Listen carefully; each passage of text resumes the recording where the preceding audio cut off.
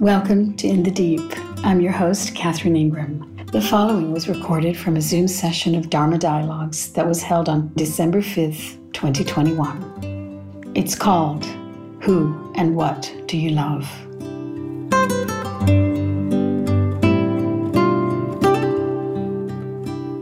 Who and what do you love? It's a revelatory little exercise to just even ask yourself a few times in the day, because you might discover the list just starts reeling out, because there's a lot. For most of us, there's a lot. And often it's just at hand as well. It's not abstract. It's just right there, right there when you ask. It's a reflection that I'm visiting a lot these days as a counterbalance to a lot of things I don't like, a lot of what I'm seeing in the world that's quite wearying. These times are wearying. I had a dream the other night in which I was telling someone, my heart feels weary. And it does, it feels weary. And I have to manage that. I have to move the attention. I have to give it some oxygen and say, wait a minute, hang on. You know, these are one of my precious days. This is one of the good days. So it's always this balance. We spoke a lot about it last night, the coexisting awareness that doesn't deny the tragedy, the sorrow, the malevolence that we see, doesn't deny it.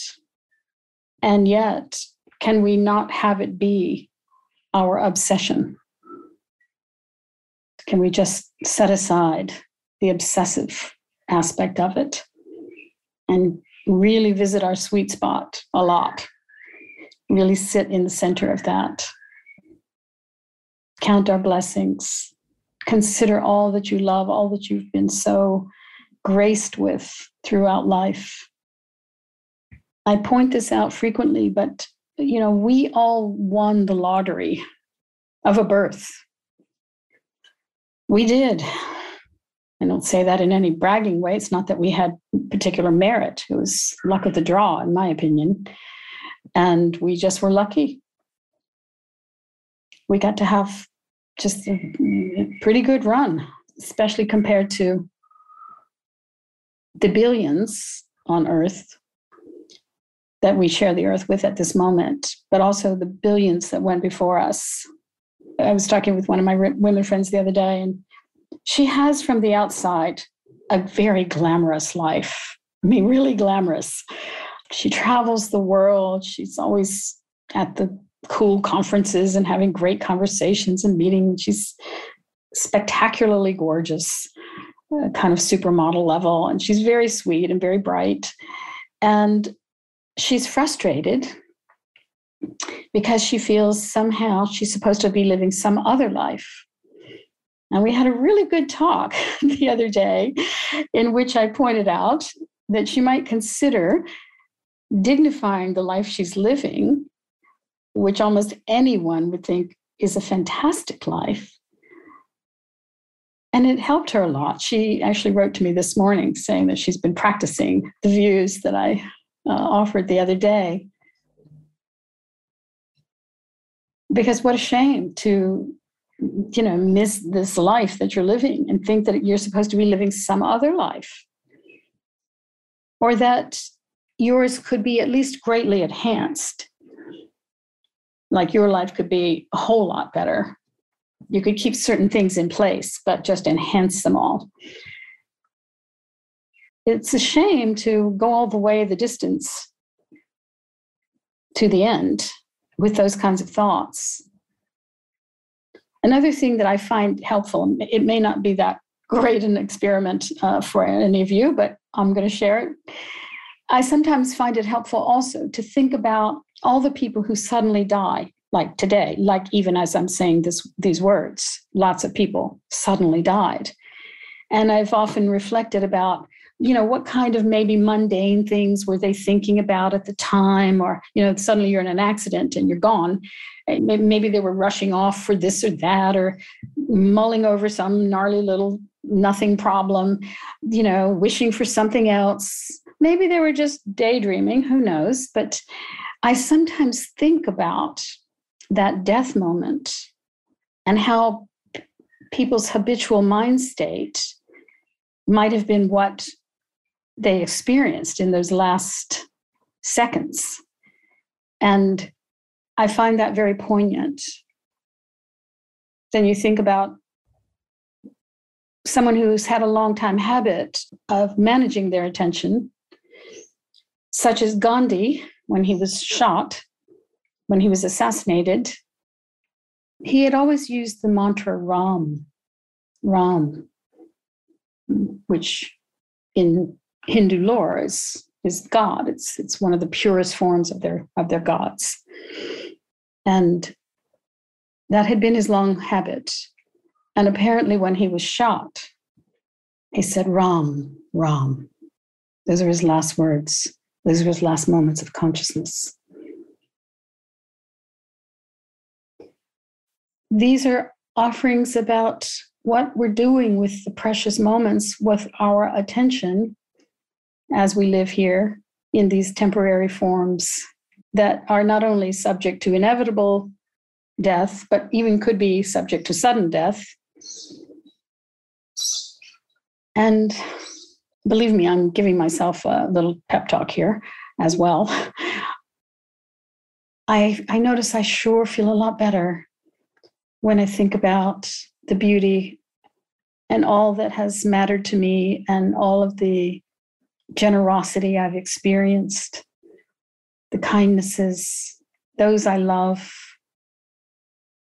the faces of the people that are wonderful in my life and in general, strangers who are on the world stage, those in history who've gone before, many of my friends who have died, all the creatures.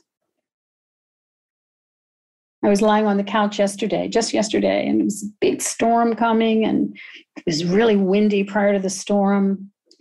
And the birds, I have a forest behind me as part of the property, and there's a massive, massive tree. It's 200 years old, and it's one of the biggest trees in the whole region. And it's home to hundreds of birds and other creatures as well, blue-tongued lizards, snakes, and all kinds of things live in there. But a lot of birds.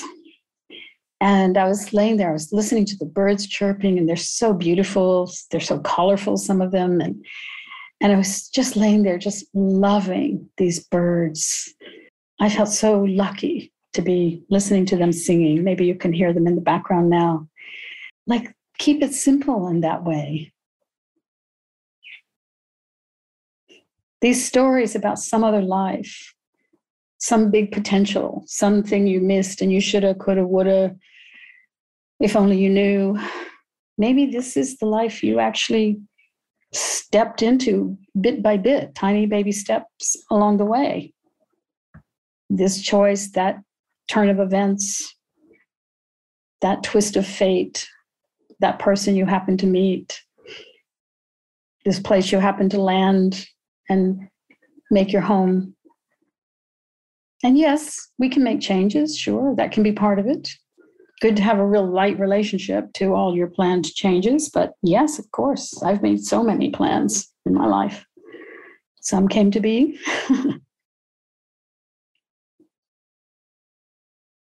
All by way of saying, this is the moment, this is your life.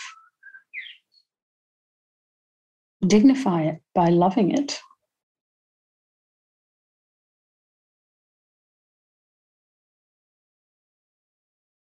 Hi, Catherine and everybody. Hi. I just want to say that I love you. And of all the spiritual teachers who are living today, you're the person And it's interesting that you're the person who I feel most grateful for and connected to and care about and identify with than anybody else. And it means so much to me to have you in this world and how much I care about you.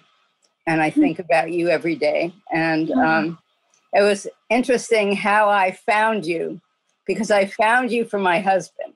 I know. Because what happened was he was seeing someone who I couldn't stand. And I looked in the paper that Spirit Rock gave, and you were giving a seminar weekend with somebody else. And I said, go see her. And that was many years ago, because I only did one of those weekends at Spirit Rock. That was a long time ago. At least 20 some years ago. And, I saw you a bit after that, but not a lot. But now, to me, you're the most present, aware, and grounded person. Because spiritual teachers that I know are not like you. So thank you. Thank you for being so awake and aware and strong, and for being there.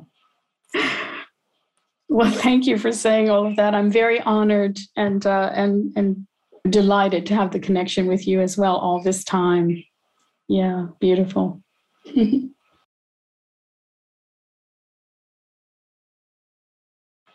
Hello. I had no idea you were going to pose that question. And I have been thinking and reading so much lately about this concept of love and personal love. I just think it's so interesting that you said that. And what I feel like what I have resonated with is that in a term of personal love, you said, who do you love or what do you love? It's like the people that you feel love pouring out of you freely in their presence.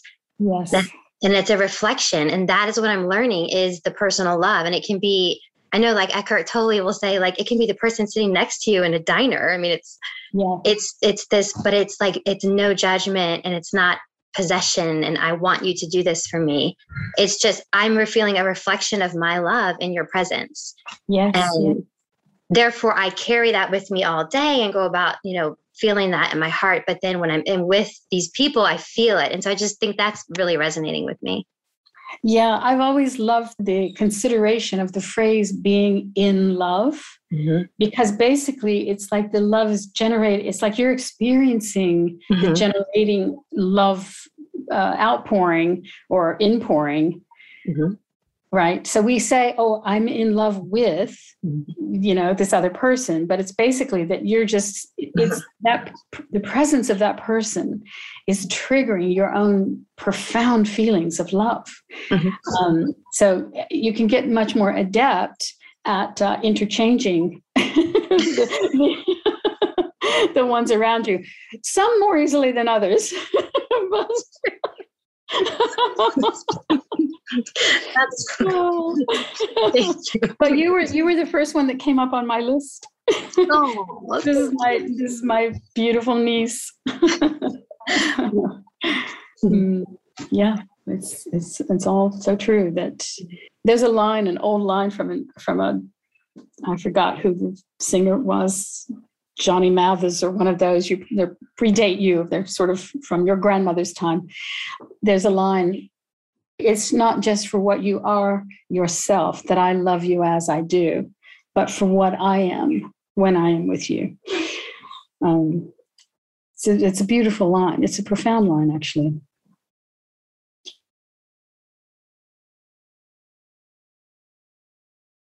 Something that has come up for me, I have a beautiful, beautiful life. I mean, there's stuff that happens, right? But I love my life. And yet sometimes I feel like that one person on a plane that crashes and you feel kind of guilty that why did you survive? And sometimes I look around and I think, I can't get involved in the debates and the tensions and the the tiny little, like having a little Australian cattle dog nipping at your heels all the time, these fractious little bits and pieces. I can't get involved in that. I don't want to miss a moment of everything that's here. I don't know if other people ever feel that way, but I relate to the person who survives a plane crash that this is such a great time to be alive. Yeah. Yeah. Could you help me a little with that, Catherine? Well, I don't see any problem. Oh, good. Yeah. Done and done. It reminds me in a different way about the plane crash. You're talking about being the survivor. One of my friends who has a similar attitude to you of just this celebratory sense of life. And she once told me that if ever she was going down in a plane crash, she'd be thinking, wahoo. Like that level. I mean, I have a hard time relating just because of the way I'm built. I doubt I would be saying that. But I mean, I guess I would perhaps just try to go into surrender as best I could. But her thing is much more enthusiastic about every moment. And what you're describing is so lucky an experience and a perspective. So, that was a gift to all of us. I wouldn't tweak it a tiny dot. And that goes to a whole understanding about the richness of contentment. If you feel contentment in your life and gratitude for your life, you can't get richer than that. And there are plenty of people who have everything, every earthly thing anyone could want, multiples of them, and have not contentment. And they're impoverished. They're beasts of burden, as my teacher used to call them, just having to go out and get more experience and more objects and more experience and more objects, hungry ghosts who can never get fed. So the complete opposite is to have the experience that you have just spoken. I am having a beautiful life. And your only hesitation in it is a concern for others that they're not having as beautiful a life, perhaps, in many cases not. We could say that, yes, in many cases, not just people who have everything and who are malcontent, but people who actually are having really hard lives, unequivocally hard, who are starving or being beaten or tortured or in prisons and all kinds of terrible things that go on in this world. It is a lot to have one of them say, this is a beautiful life. But for those of us who are having pretty regular lives, then the wealth of that life is found in your own recognition of appreciation and of contentment. Hello, Kath. Hello. Nice to see you. Hello, both of you. Beautiful. Is this the This is our fella that has a heart issue that we thought we almost were going to lose, and we didn't. So he's quite affectionate, as all of them are, and they're really our kin more than I've told my kids. If I knew how great Great Danes were, I might not have had any kids. I hope they know I'm jesting. I want to share something that's probably a challenge to how you started all of this. I clearly, we all are profoundly enriched by the amazing aspects of all of our lives. But it's undeniable that we're at a time where there is such a massive concern. In my lifetime, I don't think I ever remember a time where there was such universal grief, turmoil, fear, anxiety. And while having that sense of appreciation for all of this, is valid. As you and I spoke the other day, we talked about how we suffer when others suffer.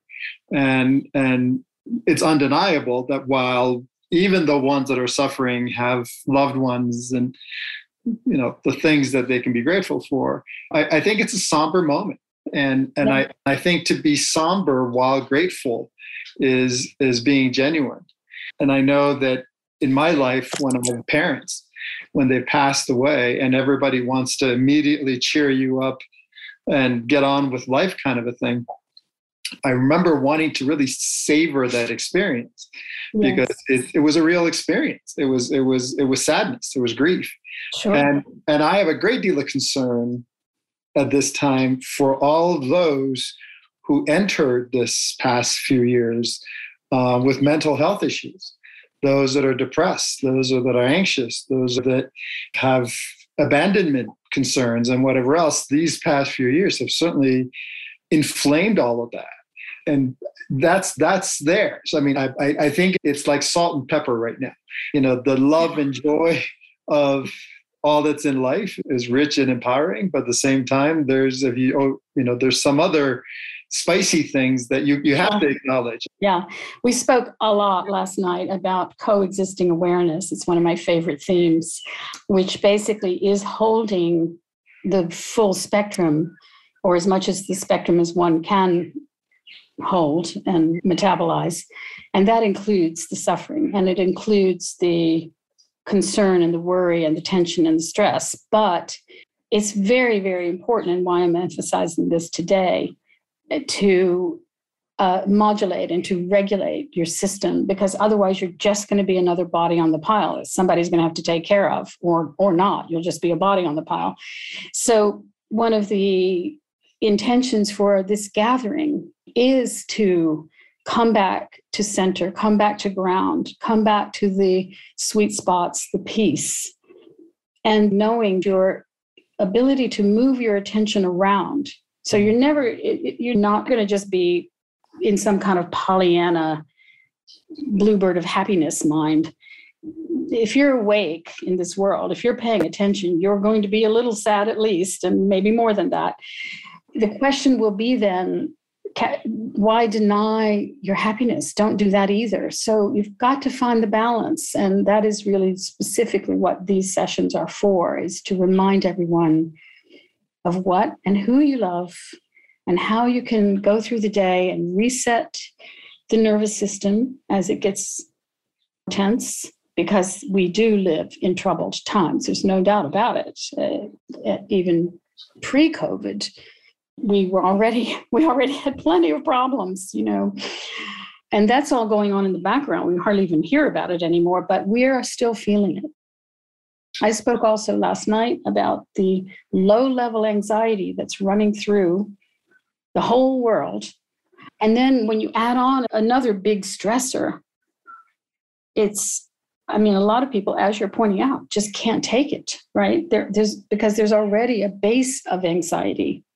And then you pile on with people losing their jobs, losing their homes, losing their minds, losing their friends, just on and on. It's incredibly tense, stressful time, and very divisive. Why we have these sessions is to tune to a different frequency, a frequency that is underneath the storm, actually. It doesn't deny the storm, but it's kind of the center of the storm that's a still point.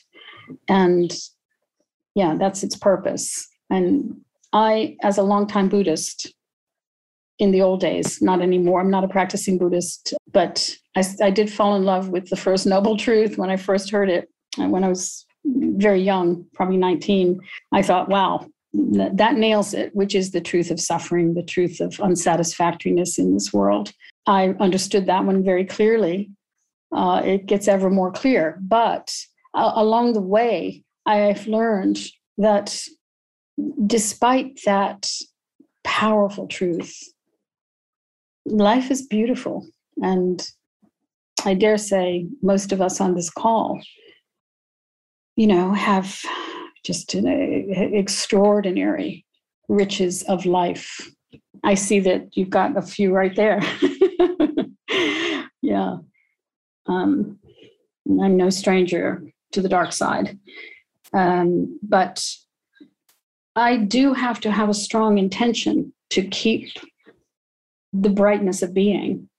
It's not just something that comes naturally, like my girlfriend who would go wahoo going down on the plane. I have a different nature. But I do work with my nature. I'm not complaining about it. I do work with it and say, okay, are you just going to fall in this pit of despair?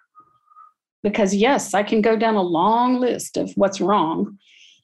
I can also, as we've just discovered in this little tiny exercise we did, I can go down a long list of what's so fantastic. Do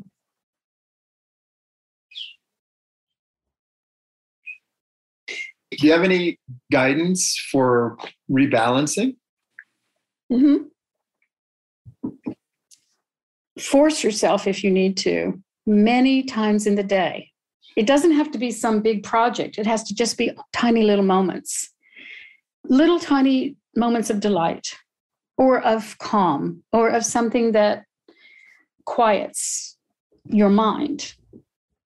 It doesn't have to stop the mind, but just resets its focus. And that might even be watching an old movie set in a lovely time, if need be, just something that resets the attention. Because basically one of the problems with increasing mental tension that's rolling on a train of thought that's troubling is that it's producing neurochemistry that keeps making it do the same thing.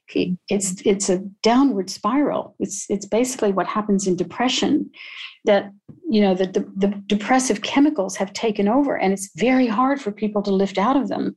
So I always say, interrupt it as soon as you notice it, and try to avert the habit of going toward things that you know are going to be constantly upsetting.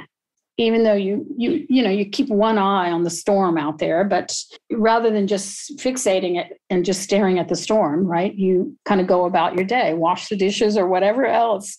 And like I said last night, I went through a whole list of suggestions, put on your favorite music, maybe something you haven't heard in a long time, something that is either calming or is going to make you feel like dancing or whatever like that. Be in nature almost always helps, or just look from the window at nature. Watch your dogs. They're fabulous teachers. And last night I also suggested, in the case of dealing with death, I suggested something that a Zen master that I knew a long time ago on Maui suggested. It was his idea to go and look at the night sky. Just stand under the stars and look at the night sky and reflect on, as I said last night, you're a dot in time and space. You're just a dot, and that's maybe even exaggerated. So there you are in the vastness. You might be seeing the light from a star that isn't even there anymore, right? That you're just seeing the light that's traveling. And it just reminds you, and you're perhaps put in mind of the billions and billions of creatures who have come and gone, but also are coming and going now, that it just widens the lens, and it kind of reminds you I guess we're all allowed some grumbling about the fact that things that we love come to an end. That's very hard. I don't deny it's been hard for me. But in a way, it also is quieting. It's a little quieting of the grumble. The grumble doesn't have a hysteria to it. It's sort of just a little bit of whining, right? That's really helpful. My only option has been listening to your podcasts. So now I can add your podcast to the stars, and I can add it to my potpourri of ways of getting balance. So thank you. Oh, well, thank you. Thank you very much. I'm getting embarrassed now, but I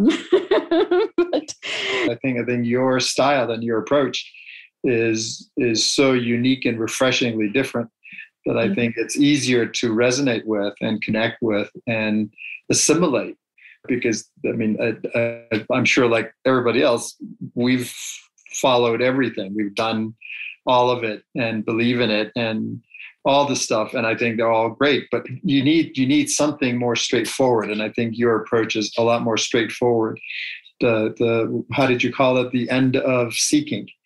You know, so that of all the stuff I've listened to, that's the one that really resonated, because I think that's a critical part of finding the time to appreciate and to give gratitude and all that kind of stuff. So thanks for doing it. Just to live it. Yeah, I'm reminded to say that I was lucky in my early seeking years to stumble into a gang of friends who were known also as our teachers, but they always presented themselves as spiritual friends. They were not functioning as gurus, or they weren't, it was really that they were just sharing their own process of what they had experimented with in meditation and in deep philosophical considerations. And that was a great conditioning for me to see. Because when I then later, after knowing the Buddhist gang, and sometimes I would be around other types of teachers who were really puffed up as sort of gurus or sort of swanning around and with devotees slathering at their feet. And it was repellent to me. I couldn't believe my eyes, you know, and especially because also along the way, I had become a journalist specializing in consciousness and activism, and I had sought and I published 100 interviews with the most incredible people, all of whom were so humble, Gandhian types. My first book was called In the Footsteps of Gandhi, in which I chose 12 of my many, many interviews. You know, the really great teachers are so regular. They're not some sort of holy roller. They're very, very regular, humble. They're willing to speak about their own foibles and their own missteps. And it's, to me, it's a sign of a true teacher. As my teacher Punjaji used to say, a true teacher only gives you his or her experience. All the rest are preachers.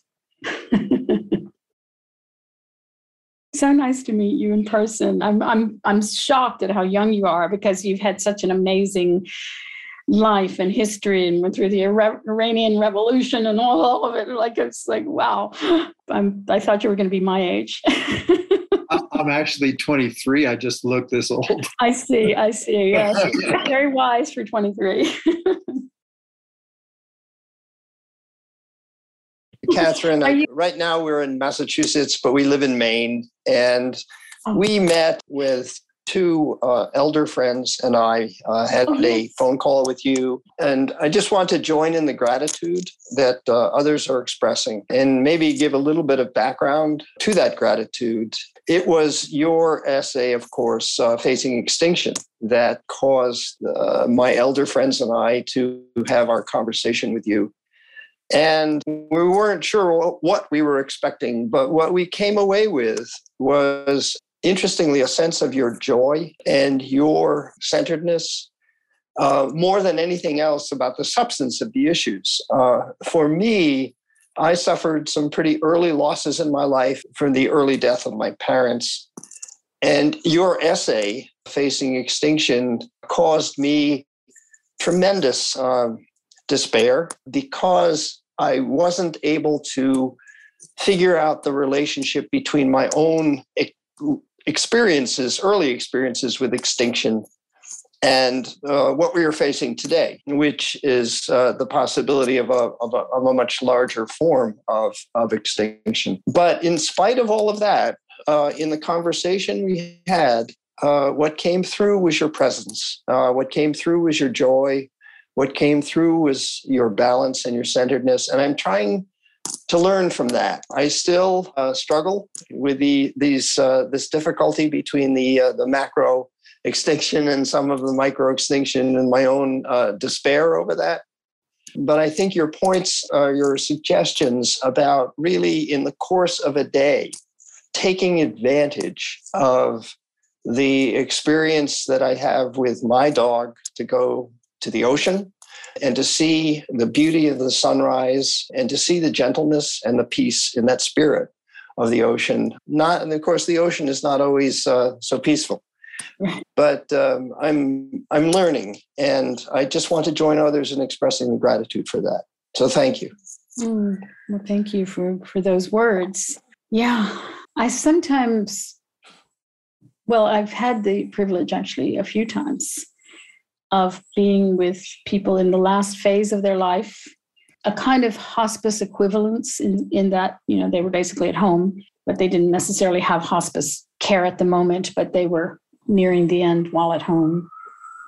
And I've been very struck in several of those cases how free and joyful, even while in pain, depending on the severity of the pain, but even while experiencing pain, that there was a light that was almost new in them, whereby the days had really become precious. And that's a great teaching. That's a great experience to have. That's informed me a lot. Yeah. One of the oldest members of our group loves the story of John Lewis, the civil rights leader in the United States, who was beaten severely at the Pettus Bridge in the mid-'60s, attempting to express the need for freedom for African Americans. And John Lewis talked about the love that was at that bridge. Mm. And what he said was he didn't need so much to express the love as much as just to join the love that was there. Oh. And it seemed to me to be an extremely profound aspect of love, to see the love and to understand that the possibility of joining the love. Yes, that's a great frame of that. Yeah. Join the love. Yeah. It's a great motto, actually.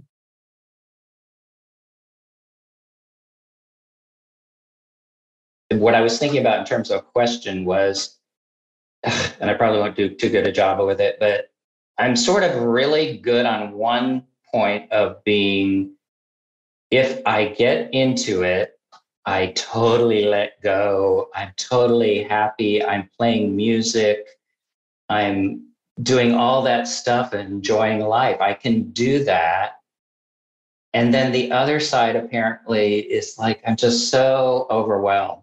And it's like everything is so bad.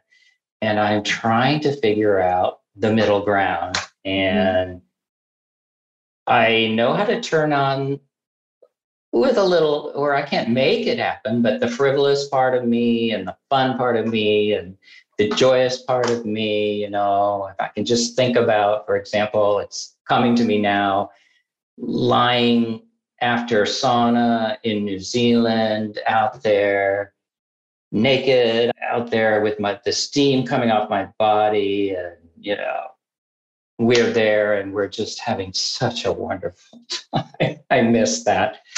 But, I can just get into that, but then the other side is just so harsh and I can't seem to put them together. So I don't know if you can say something about trying to find the middle ground.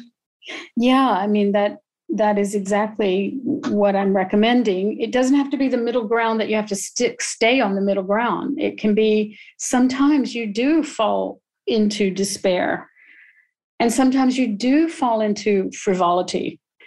Right. You're allowed to swing around on the spectrum.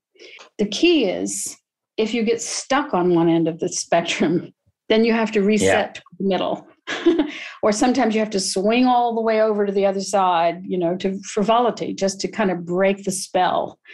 Generally speaking, you can be cruising along, managing your attention delicately and not too strictly all through the day. That's why I keep emphasizing, put little tiny joys in, and then some bit of news comes in that's very sad and terrible and troubling and, like you said, bad. And okay, you let that wash through. You feel the emotion of that. You recognize it. You give it its due. And then often you examine, is there anything I can do about this right now? And usually the answer is no, right? That's another little trick, is if you simply ask the question, you're afraid about something, or you hear something terrible, or it portends badly about the future. You say, is there anything I can do about this right now? No. Okay. I then will go back to here, this moment, my life, present awareness, find some moment of gratitude, or just simple presence, or, brush your teeth, or go outside and, just look at the sky. I think that's good. Yeah. It's I was going to reflect that is very helpful, that some of this stuff seems so funny because it seems so simple when you say it. And we forget. It is so simple. I know. Like we forget. We do. I mean, of course I know what you just said, to ask yourself, really, what can I do about this? But I don't remember that right now. I got to get back to that then. Mm-hmm. That's great. Thank you. I heard a teacher once say that, again, to this point of how simple this is, something like pointing to your feet and saying, there's your feet. Right. It's like that, it's sort of like, oh, yes. Okay. Yes, of course. In the moment, do I have to think about this right now since I can't do anything about it? It's making me upset. Well, no, I don't have to think about that right now. And there may be, in a general background way, something is rolling along, some information is rolling along, and it may be growing something in you that is going to respond. For instance, let's take your own example. You, as a gay man, you would have had the issue of AIDS in your background awareness for a very, very long time, as we all have. As I certainly have. I've lost a lot of friends to AIDS, and my brother and my cousin. So in your case, that background awareness and that background sorrow eventually led to something that was a positive action that you could take and that you have taken, in that your scuba diving thing, that's connected to the AIDS work. So that's what I'm saying, is that sometimes something is growing in the background, some issue, some passion that is a particular situation that you would like to be helpful with. And it kind of just grows along in your being. But many times we're fretting about things that are completely out of our control, that just, right. Or something that's already happened. Yeah. One of my friends she and another co-founder started a group, an anti-war group called Code Pink. And they've been very, very successful in many ways. They've really raised a lot of awareness. But in the lead up to the invasion of Iraq, they were very, very active and trying to prevent the U.S. involvement. Of course, that didn't work. But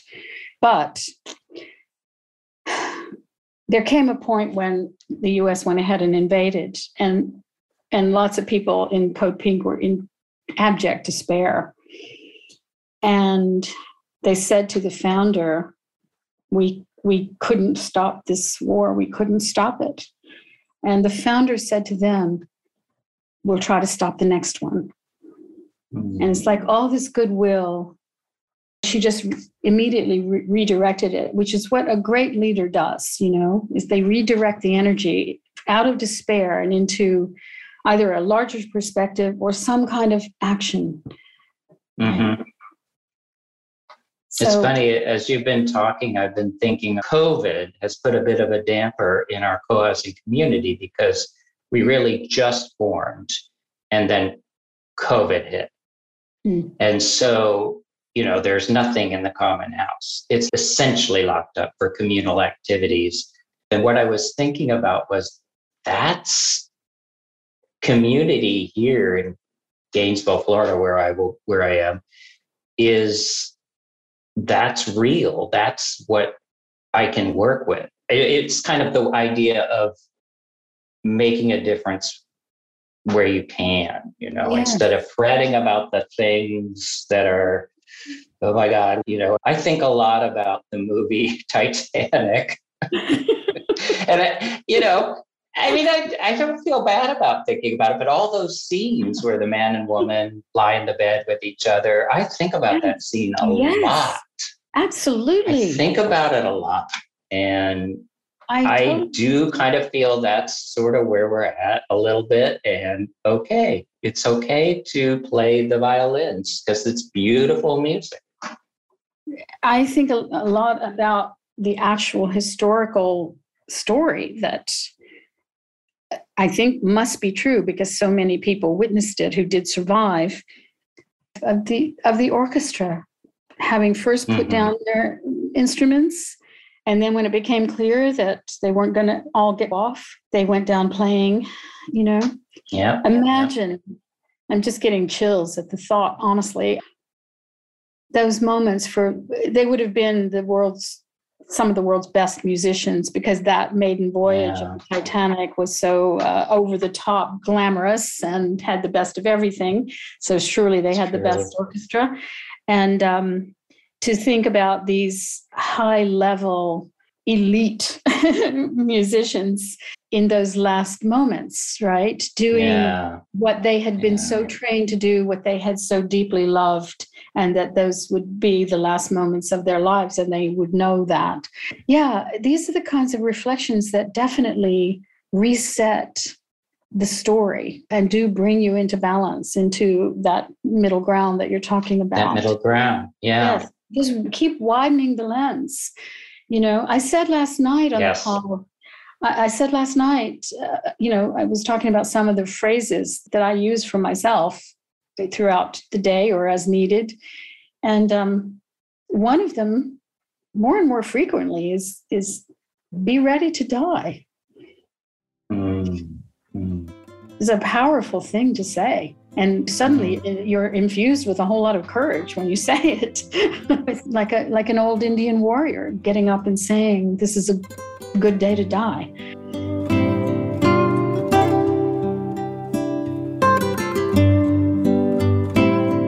This has been In the Deep.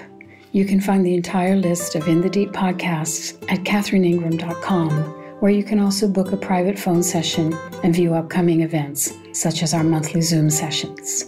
I want to deeply thank our donors for your support and encourage our other regular listeners to consider making either a one-time or a recurring donation. We would also be grateful for a review on Apple Podcasts or on whatever platform you're listening. Till next time.